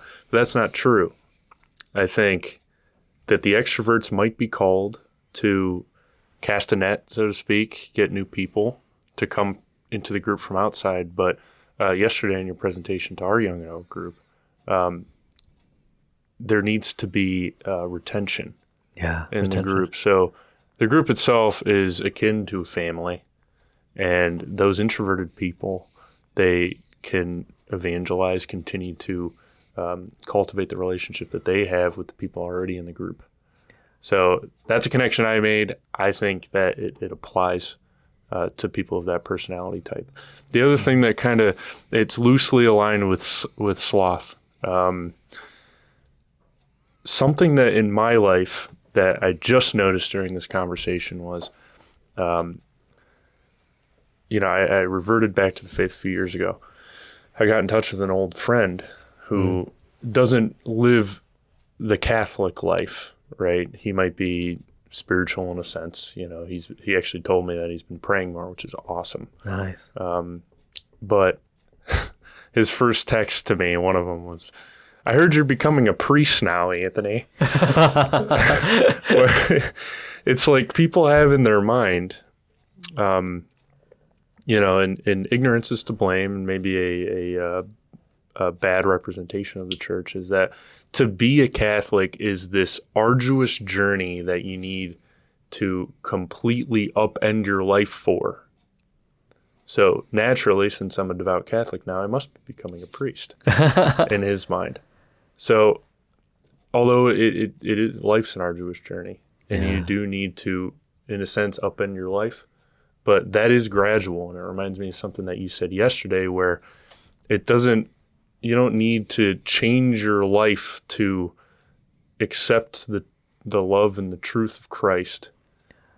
Accepting the love and the truth of Christ will change your life. Absolutely. Right? So it's just, I guess, a word of caution, or like maybe your thoughts on this would be appropriate, but how does one get over that hump of somebody who's just very ignorant about the church, thinking that they have to become a priest or a nun if they were to enter? Yeah. Right? That's not the case. It's not the case. Oh, gosh. And I love so much of everything you just said. Like, so first, it's when we reduce what your friend said to its most basic terms, in a sense, we can interpret his statement as, I want to engage with you about the faith. I don't know how you derive that. Hey, I heard you're becoming a priest. Yeah. Yeah. Like, he said it because, like, imagine always hearing the cacophony of the world, and you're trying to formulate a question to engage with your friend whom you care about something that's important to him. So when you have the cacophony of the world in your ears, and you're trying to create a sentence to engage, you get something like that. Actually, yeah. It makes sense now. So that's one. And two, in ultra difficult evangelization, lightning strikes the same place 100 times. Can you say that again? Yeah. And then explain it. Absolutely. So sometimes it's like lightning never strikes twice, right? On ultra difficult evangelization, if lightning struck once, it'll strike again 100 times. Because the reason why someone takes action for one thing or another, there's like a whole machinery, operation, decision-making process that chose that action to engage, in this case with Anthony, about the faith. Therefore, there's going to be another opportunity. And probably another, and another, and another. It may not be, I want to go to Mass with you, but it may be something like, oh yeah, I was going through my grandma's garage and I saw like a picture of that lady who loved Jesus. And it's like, there's one reaction like, it's not just that lady, it's Our Lady. Another thing is like, oh, what do you mean? Oh, hey, that's we call her Our Lady because we want to show respect to her. Yeah. And it's like, where we can find engagement, oh my gosh, build the bridge. Imagine, I always tell people you need respect, affirmation, and love for somebody to walk towards the faith. Respect is an often misunderstood term. All it means is safety. So if somebody takes a step in the direction of Jesus, and people immediately say, oh, that's not a good step, that's not a good step, that's not a good step, what do you think they're going to do? They're going to step back again. So that's the safety. If someone takes the steps toward Jesus and someone says, why don't you take 2 steps? Why don't you take 3 steps? They're being criticized. They're not being affirmed. So what are they going to do? Mm-hmm. They're going to step back. Yeah, it reminds me of with kids, they're not experts. Nobody's an expert when they're born. And we kind of know this. Again, it's that sort of comparison of things we normally think about normally and then things we don't think about normally for weird reasons. Like if a kid's drawing, they're going to draw a drawing like a kid. Yeah. You don't go, well, that was a good step, but you actually suck, and here's all 50 things wrong with your drawing. Like, you're not a Leonardo yet. Everybody kind of knows that will just crush that kid, and if they were going to become an artist, you just put a big barrier in their way, which is, I'm never good enough. Mm-hmm. Same thing applies. Yeah. Hey, I heard you're going to become a priest. Well, actually, I'm not, because you're so dumb. Don't you know not all Catholics become priests? Like, boom, they're gone. That kid who was like drawing the stick figure towards Jesus, never going to try again, at least with you. As opposed to, well, I'm flattered that you think I'm holy enough to be a priest or something, but et cetera, et cetera. Jeez, I can't remember how I responded. Don't worry, lightning will strike again. Lightning will strike again. I'm worried now. And then like the biggest thing is like, if lightning will strike again, right? It absolutely will, unless you like punch him in the face, which it doesn't sound like you did. So then it's like, oh wow, now I know that this is how they might engage. So it's like, typically when anybody tells you anything, I recommend people just repeat what they just said. And that's so that you cognate, you have a chance to like hear. So if somebody says, oh yeah, I went to mass the other day, and they're like an atheist, you know, that might bring up a lot of emotions. So just repeat it, like, oh, you went to mass the other day. And that way, at the very least for you, it's like your brain has like an extra second to like understand what just transpired. When it comes to the why, they may say, oh, I went to mass because my niece was getting baptized, and they rolled up the mass into the baptism. It's like, oh, you know, you can have a conversation about that. But yeah, like any step someone takes towards Jesus, that is a good thing. That's a good thing. You had mentioned earlier the Father Mike Schmidt's video on sloth, and we kind of got derailed a little bit. What was the point you were going to make in regard to that? Oh, yeah. Doing everything but the one thing you're supposed to do. That could be very... I forgot the point I was going to... But I can make other points. With evangelization, again, it's like, Joseph, son of David, fear not to take on to thee Mary thy wife. What is the one thing Joseph is supposed to do? Take her into his home. There's like another one thing he's supposed to do. Name this child Jesus. So he did those things. And when he did those things, there were huge beneficial effects through all of Christendom forever. Joseph's yes is like a huge beacon of hope, because in a sense, he was taught in that dream how he should view himself, how he should view Our Lady, how he should view the Lord. And in that sense, it's like, wow, like he was invited into the Holy Family, even though he had original sin. Like Joseph's yes means that people with original sin, or maybe doesn't mean, but it illustrates that people with original sin can have this great relationship with mom and with Jesus, which is fantastic.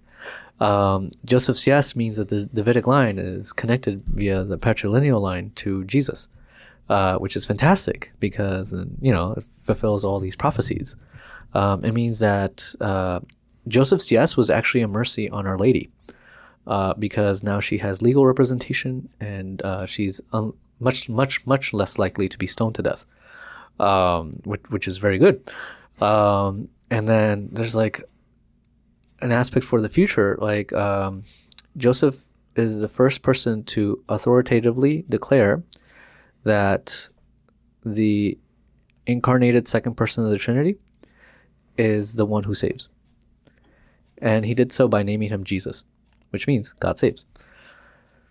And anybody that has ever evangelized has basically gone into the carpenter's workshop and has borrowed the sacred name. Yeah. So like, he was told in the dream to do two things. And the two things he did, the angel substantiated for him via truth statements. You are the son of David. Mary is your wife. That child is of the Holy Ghost.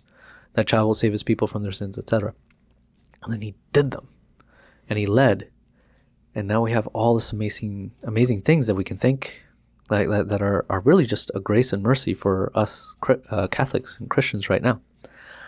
So yeah, doing the one thing could be like amazing. And we can mirror that in our own lives. Like using one of your examples from earlier, you are your brother's keeper. Mm-hmm. You enjoy a beer now and then. You like hanging out with your brother. Yeah. Go have a beer with your brother. Exactly. And like personal preference is so important in Catholicism. Like, I'm not asking you to have beer with someone when you hate having beer. Like, if you're if you're introspective for a second, you could probably write down 10 things you just generally like doing. Some of those are easy, like perhaps sitting and enjoying the breeze. Others might be more involved, like hiking or skiing or surfing. That's okay. You have a list of things. And then your family member has a list of things. Where there is overlap or complementarity, go for it. Again, if you have like someone in your life who loves to bake and you hate baking, but you love to eat, hey, let's hang out. Or maybe you're terrible at cooking and so is the other person, but you love eating delicious food. Maybe order monk's bread from this monastery in upstate New York, and you will have the most delicious bread made by monks ever. Literally, I think it's called monksbread.com. So yeah, like do the thing that's life-giving for you and life-giving for them, and then it can be life-giving for the we. It can be life-giving for the we, and that's very important. So what do you offer, Jose? Like, what does At the Service offer? Yeah. A number of things. I love doing one-on-one coaching. Let's say you just really want your son or daughter to come back home, in a sense, to come to the sacraments, or you really want to evangelize your colleagues, even in a very difficult secular environment. Yeah, absolutely. Like, we can work together. And again, it's like working together so that you would have these skills. So it's not like this massively unattainable goal. Like, you have to reach a certain level of high understanding of Catholicism or the Trinity. It's like, here's this listening skill. Here's this leadership skill. Here's this personal growth skill. And then I try to make it fun. So let's say I'm coaching someone who loves to do a daily rosary. It's like, hey, you can practice the communication skill while you're doing the rosary. So you don't even have to schedule time for homework. You just have to do your rosary. And while you do it, just try this thing out. And then people love it because it's like, oh my gosh, you mean like there's this way that I can really share my 100% self with Our Lady and something that I love doing? It's like, yeah, and that makes you a better evangelist too. It's like, what? Sign me up. Broccoli and cheese. So there's that. I do one-on-one coaching. I also do retreats. I love those because then, it's like we take time and it's more transformative. So lots of retreats. Also do workshops for parishes or ministries. And those are great, or university campuses. I started actually my ultra evangelization, let's say, career at a very liberal college campus in Washington, D.C., George Washington University. Shout out to GW Catholics. And it just happened to me that GW not only was very, very secular and antagonistic, but also that Newman Center pumped out seminarians like iron. Yeah, like seriously punched above its weight in terms of seminarians. And it's in that environment where it's like, yeah, like let's go. Let's share the faith. Also, I used to be an evangelical atheist, so that I have I got stuff to make up for. Kind of like Saul. Every saint has a past, every sinner has a future type of deal. Mm-hmm. Yeah. How'd you come around? What was the journey? I thought you were cradle Catholic. I was born Catholic, and then I had an evangelical atheist stint, and then I came back home. Praise God. And like a lot of it is, at least for me, I came back kicking and screaming because of logic. I just couldn't ignore certain answers. Like, at least for me, like, I tried to go all the way into atheism, and I thought, can something come from nothing? Like, let's try to be really objective here. And it's like, darn it, I guess that doesn't make sense. And then, well, if something came from something, is it like an impersonal energy or force? Well, then why would it have a type of self-control? Otherwise, wouldn't we be in perpetual creation or something like that? Darn, that doesn't make sense either. Except I used stronger language. I was pretty upset by it. And then I just eventually arrived at the incarnation. And then it's like, dang it, time to be a Christian. That's basically the same story as our last guest, Mark Lozano. He was just like, he like full atheist rabbit hole, all the, modern atheist circuit speakers. And he was like, somewhat evangelical. His goal was to unconvert his then girlfriend / fiance. I can't remember if he said they were married before he converted or not, but he like went into it like, I will break her spirit in this belief, and he could not. Like, he wanted to find the answers to prove her wrong, and he ended up undoing himself. Yeah, I love that. Like, it's I forget who said it, but basically, like, if you're really stalwart, it has an effect. And what we get to be stalwart about is like unlike any other faith gets to be stalwart about. Like, well, what does that mean? It's like, to be Catholic means I truly believe, let's say I'm evangelizing Xavier or Anthony, I truly believe that God wants you to have life, that he wants to affirm your nature to the core, that he wants to give you safety, and like he wants you to feel totally supported in the work that you are doing. And the best way for that is for us to have 100% Xavier, to have 100% Anthony. What does 100% mean? To have a full relationship with him as brother, as cousin, as colleague, etc. And it's like, in order to have that, basically what's really helpful is the relationship with Jesus. And it's like, it's free 99. Like, anybody can have that. Like, I can't think of any other faith that makes it that easy to evangelize. All we want is for people to be truly themselves according to truth. Sounds like how it's supposed to be. Yeah, exactly, right? Mm-hmm.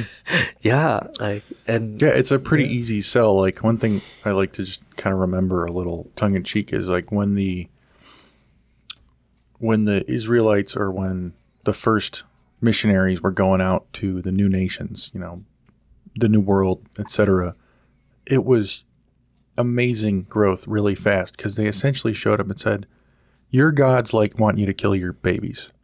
You probably don't like doing that. Our God doesn't. You want to join his team. Like, that's such an easy sell. yeah, And we still, like, I used to kind of think that, man, that would have been a nice time to live in. Just, like, no more sacrificing your children to an angry God who kills your crops. I wish we had that situation. We still do, though. absolutely. It's basically like, hey, you are probably kind of miserable chasing the wrong things and not finding fulfillment. I've got that. I know the path. And I want to share it with you for your sake. Xavier, this is like the conversations we need to have, where it's like, how does Christianity change people's lives? And it's like, yeah, like you're chasing like the next car, the next something, and you're tired of chasing, right? Another thing I like to say is like, just look at the Holy Family. Who wouldn't want to be a member of the Holy Family?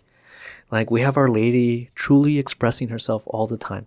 We live in a society that is starving to be heard and is terrified to hear. And we can tell them, just look at Our Lady. She's living what you want to have. You want to be understood, you want to be known, and you want to know others. We have a society that is constantly saying, like, don't dream. You know, like, particularly to men. Like, just be quiet, do what you're told. And what can we show them? Like, Saint Joseph, like 50% of what we know about him in scripture is he dreamt. He had dreams and he led, right? Imagine like if you go to a church, a Catholic church, and the priest gets on the pulpit and says, Xavier, Anthony, well, it'd be really interesting if he called you out in the pulpit. but you know, if he said, hey, everybody here, tell all of the men in your life, your brothers, your grandfathers, your fathers, your cousins, your sons, that in the Catholic Church, we need their leadership. We need them to come to this church, to use their strength, to use their skills, to use their leadership, and they will find purpose. Mm-hmm. Gosh, how hard would it be to bring men? Like, not hard at all. Yeah, I'm reminded of something I thought earlier when you were talking about the way Mary shares her experience and emotion. And I thought our culture, at least in some places, does that really well. Like, we've all heard the phrase, like, lived experience, my experience. Mm. But then it's like, that's good. But then it gets tied to my truth. It disconnects from truth, and that's the break. And then on the other hand, we have that maybe that's probably more of a feminine way of expressing, because it's more natural to the feminine genius to be that emotional way. So they lean into that in our culture, but they're missing the truth part or the strategy from the dreaming part. And then on the other hand, we have men who are like, I don't want to express my emotions. It's a trap, etc. I'll just follow these rules and like do the thing and stick to the truth, or maybe a secular form of like live a good life by discipline or something like that. But it's missing that expression. It's like each of these things is still present but broken in our society. And that's something we can point to and be like, hey, this is good. You like this. Like, your experience is valid. Mm-hmm. And I want to validate it, but we also need to connect it to truth and express that in a way that can be heard, as opposed to bludgeoning the person who's highly experiential and emotional with hard truth, because that's the right thing to do. And on the flip side, not drowning someone who's more into the doing things part, less expressing with, from their perspective, like soft, doughy whateverness. Yeah. Like the biggest thing when you're saying about like all the subjectivity in the culture, and I love how you said my truth versus your truth, because that basically summarizes the subjectivity, right? When people typically say that's my truth and that's your truth, what they mean to say is I don't actually want to hear you. And the reason within this 2023 context that is a great sell for us Catholics is because not only does Our Lady self-express, but we also have confession. Why does confession matter? And let's say a lot of circles that believe my truth versus your truth, if you believe the wrong things, they will kick you out of the group. And it is very difficult to identify a mechanism by which you can be reintegrated into the group. Cancel culture. Lacking in forgiveness. Exactly. Forgiveness is so important to Catholicism. It is literally in the creed. You know of any other faith that forgiveness is in their like top most important things? Secular or otherwise.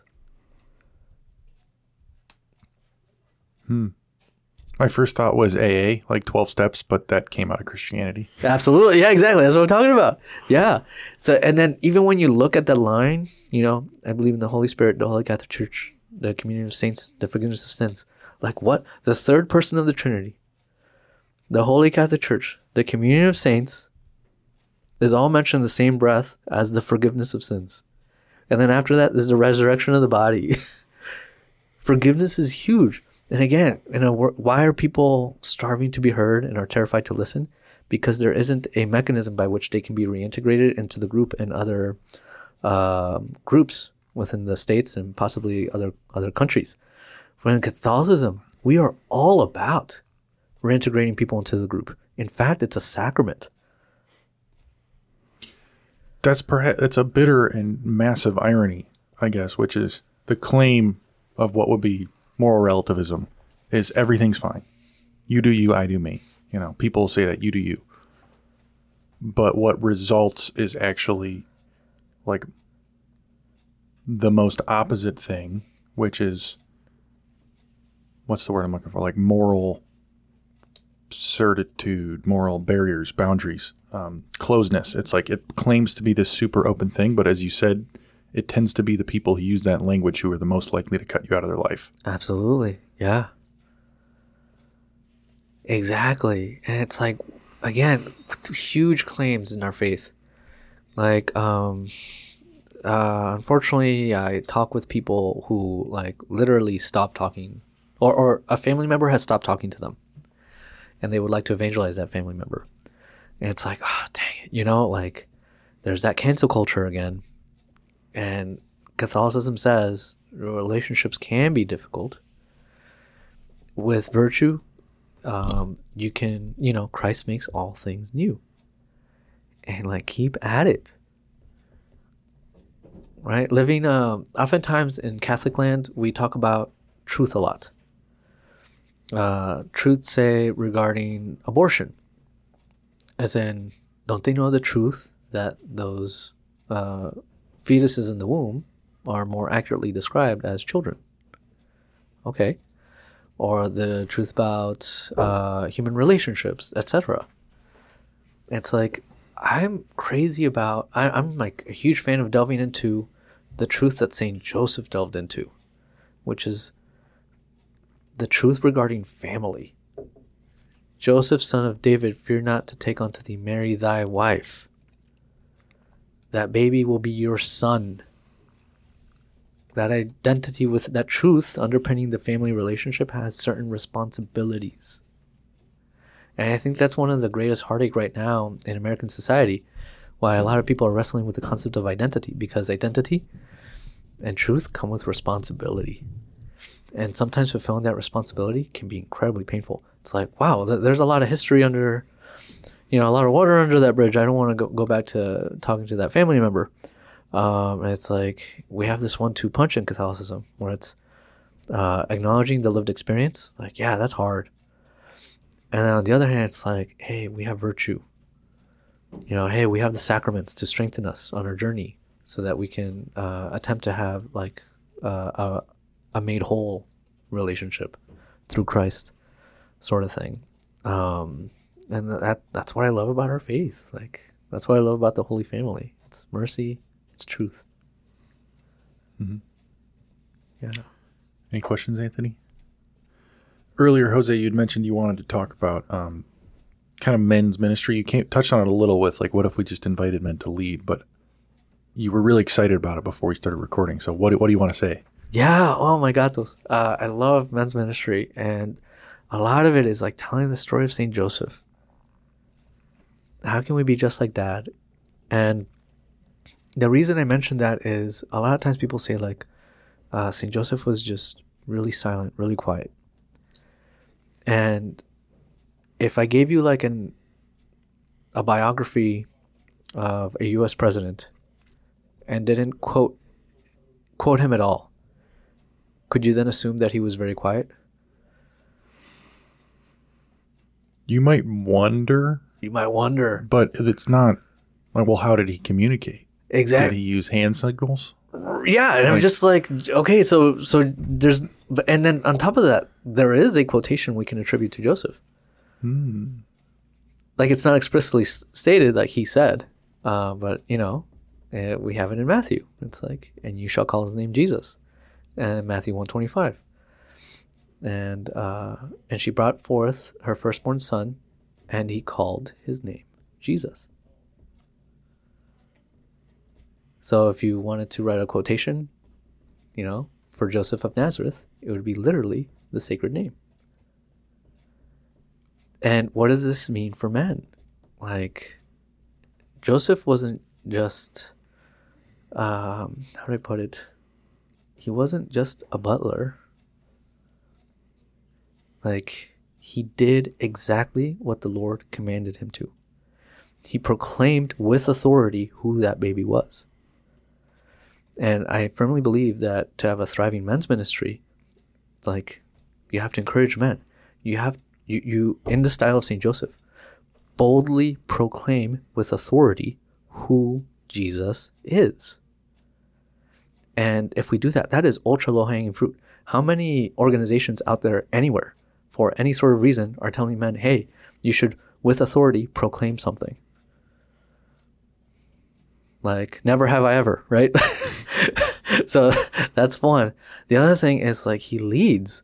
I think his fourth dream, it literally says, and because Archelaus was ruling in the stead of King Herod, his father, he was scared. And being warned in a dream, he went into Galilee. By then, probably the Blessed Mother was more, older and could, like, tell him stuff, and perhaps baby Jesus could formulate words. It's like, wait a second, he's leading Mary and Joseph and Jesus. How many saints do you know are leading Mary and Jesus? One. And it's like, so then, but it's not because Joseph in and of himself is greater than God or anything like that. Gosh, no. What is he waiting for to lead? He's waiting to hear God's will through the angel of the Lord. So his leadership is totally tied to submission to truth and submission to God's will. And it's like, man, what's the story for a men's ministry then? Learn virtue. Learn the scriptures. Run. Do not walk. Run towards the sacraments. And there you will find your leadership. And again, how many people are telling men out there, hey, you should become leaders?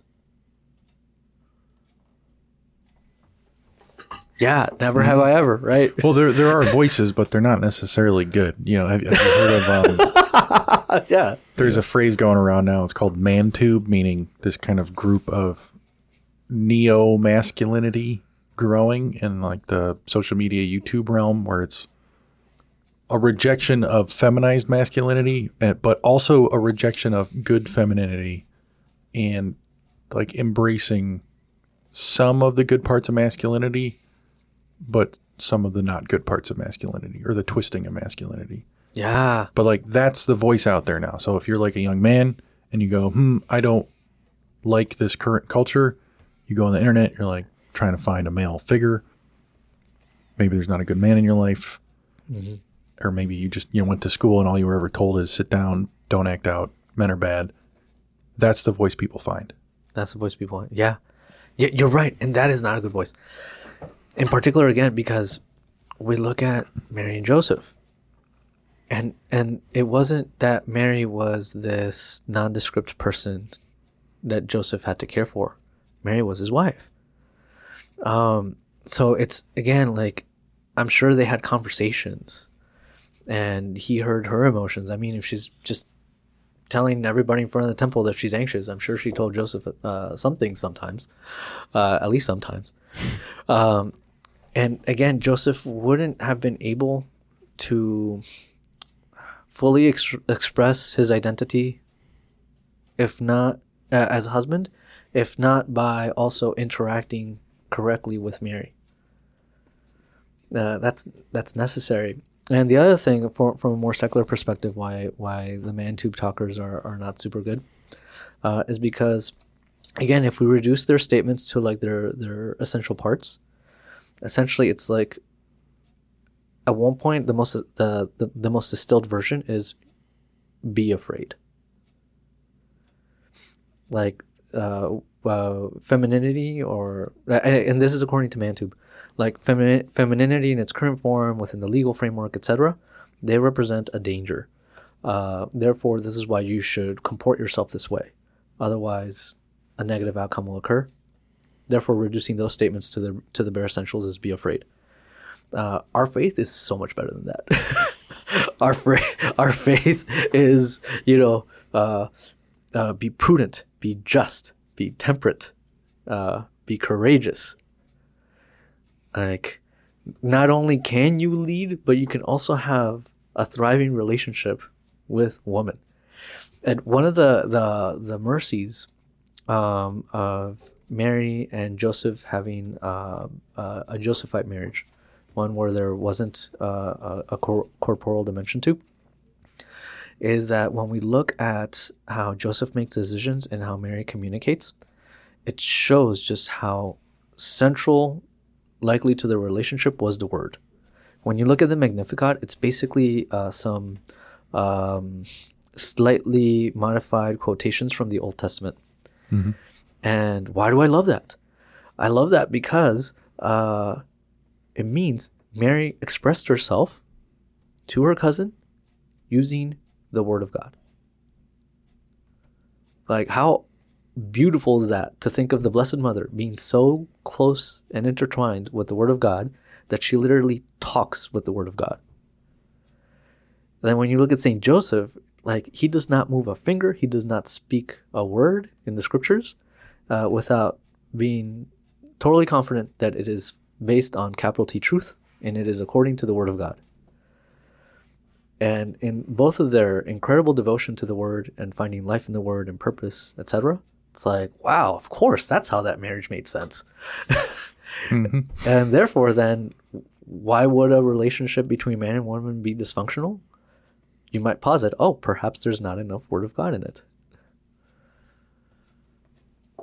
Yeah. Yeah, I love the Holy Family. They're like really great. Yeah, all right.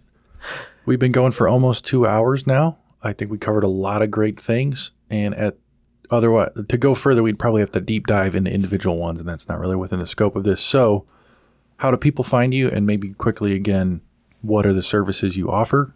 Yeah. Okay, so the best way to find me is on my website, startattheservice.com. And my email is jose@startattheservice.com. And again, coaching, workshops, retreats, all this and more. And again, it's for these like ultra practical evangelization skills, so you can have like this thriving evangelization. So evangelization is life-giving for you, so that you can talk like Our Lady, so that you can dream like St. Joseph, so that you can make things new with Jesus Christ. And do you have any like free resources for people if they want to get a taste? This podcast. Okay. Maybe in the future. Maybe in the future. So play this again and take notes. Play this again, take notes. I also did a podcast at USCCB. That one, Made for Love podcast, that sort of thing. Okay, great. This stuff will be in the description as well. So if you want to click down there and find Jose and maybe work with him for your parish, yourself, your family, your ministry, etc. Okay. Yeah. Thanks, Jose. Oh, thank you. Yeah, I think it was a great pleasure. And thank you, everybody, for listening, especially those people who make it all the way through to the end, whether it was one sitting or you came back to it. I'm just really grateful that you guys actually listen. It's a very strange experience. We're just 3 guys in a room, and there's thousands of you out there. And I'm really grateful to you guys and you gals and women. It means a lot.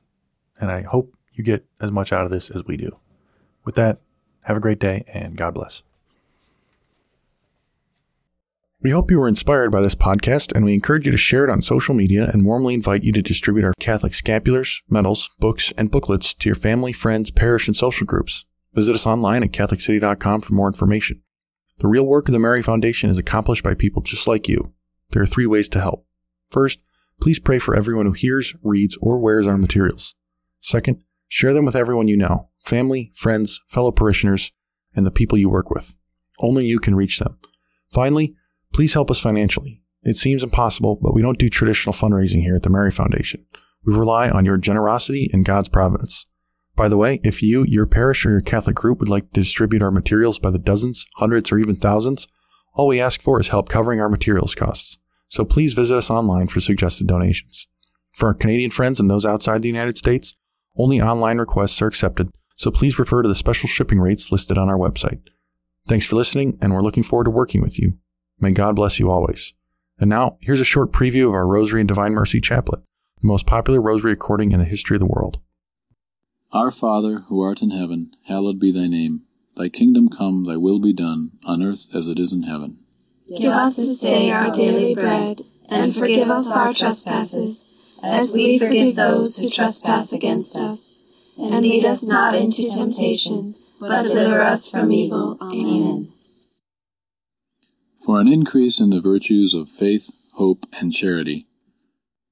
Hail Mary, full of grace, the Lord is with thee. Blessed art thou among women, and blessed is the fruit of thy womb, Jesus. Holy Mary, Mother of God, pray for us sinners, now and at the hour of our death. Amen. Hail Mary, full of grace, the Lord is with thee. Blessed art thou among women, and blessed is the fruit of thy womb, Jesus. Holy Mary, Mother of God, pray for us sinners, now and at the hour of our death. Amen.